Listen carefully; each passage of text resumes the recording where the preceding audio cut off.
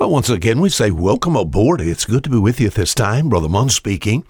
Our program here called A Fisherman's 5-Minute Look at the Book of Hebrews, Hebrews chapter 6. We find ourselves here many times because it speaks of the work of our Lord as a high priest.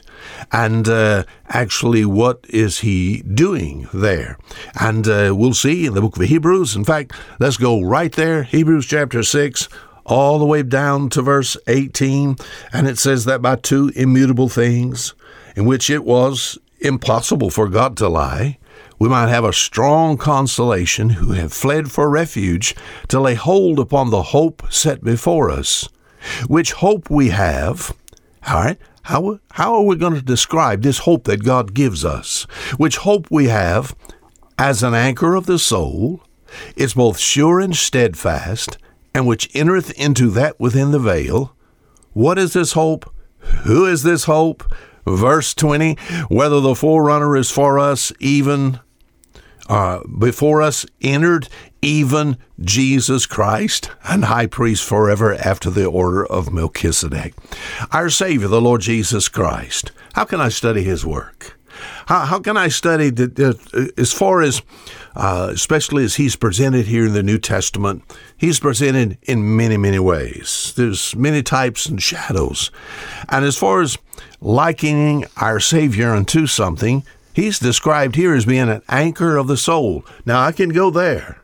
This is Fisher Munn. Spent the better part of my lost life on the Gulf of Mexico harvesting what you've heard me say, the food of heaven, which is seafood. Our Savior's likened unto the anchor of the soul. Yesterday we talked about, yes, he described it as being many things, the Lamb of God. So if I want to understand some things about the life and ministry and what made up this one called Jesus Christ, I can study some things about what? Sheep. He's also called the Lion of the tribe of Judah. But let's get back to this anchor. An anchor. What is an anchor? What is an anchor? I'm going to say this.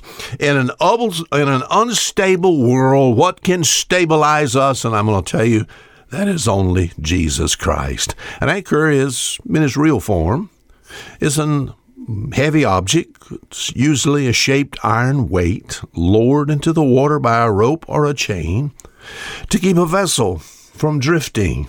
Many of you know that. It has 4 different parts. It's called, one of them's called the fluke, the arm, the crown, and the stock.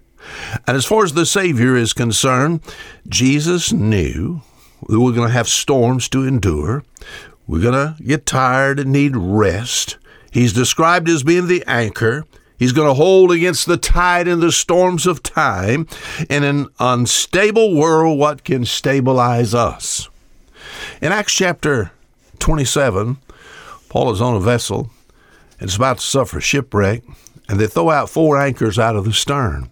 So this week I want to talk about 4 anchors, all that we could say would be anchors of the soul, and they all point directly to the Savior, the Lord Jesus Christ. The first is this.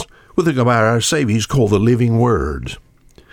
As far as this living Word is concerned, he's not with us today. Now, I understand the work of the Holy Spirit.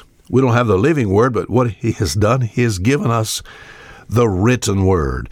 The Bible. The Bible is just more than just some book that you take to church. You said, what is it? It's kind of like an anchor, you know. It helps me. Helps me understand. I find myself, at times, I feel very insecure as far as the old flesh is concerned. And you know what I find as I read the Word of God? I find places where the Lord Jesus Christ, I remember one time in Luke chapter 12, the disciples, they didn't think much of themselves, and as far as their value is concerned, and Jesus said, ye are of more value to me than many sparrows. I find the Word of God, it helps me to understand sickness and sorrow. It helps me to understand my dependence upon God as far as finances is concerned and the storms of life. What are you saying? In an unstable world, what can stabilize me? The Word of God. The anchor of the soul. Until tomorrow, fisherman saying goodbye.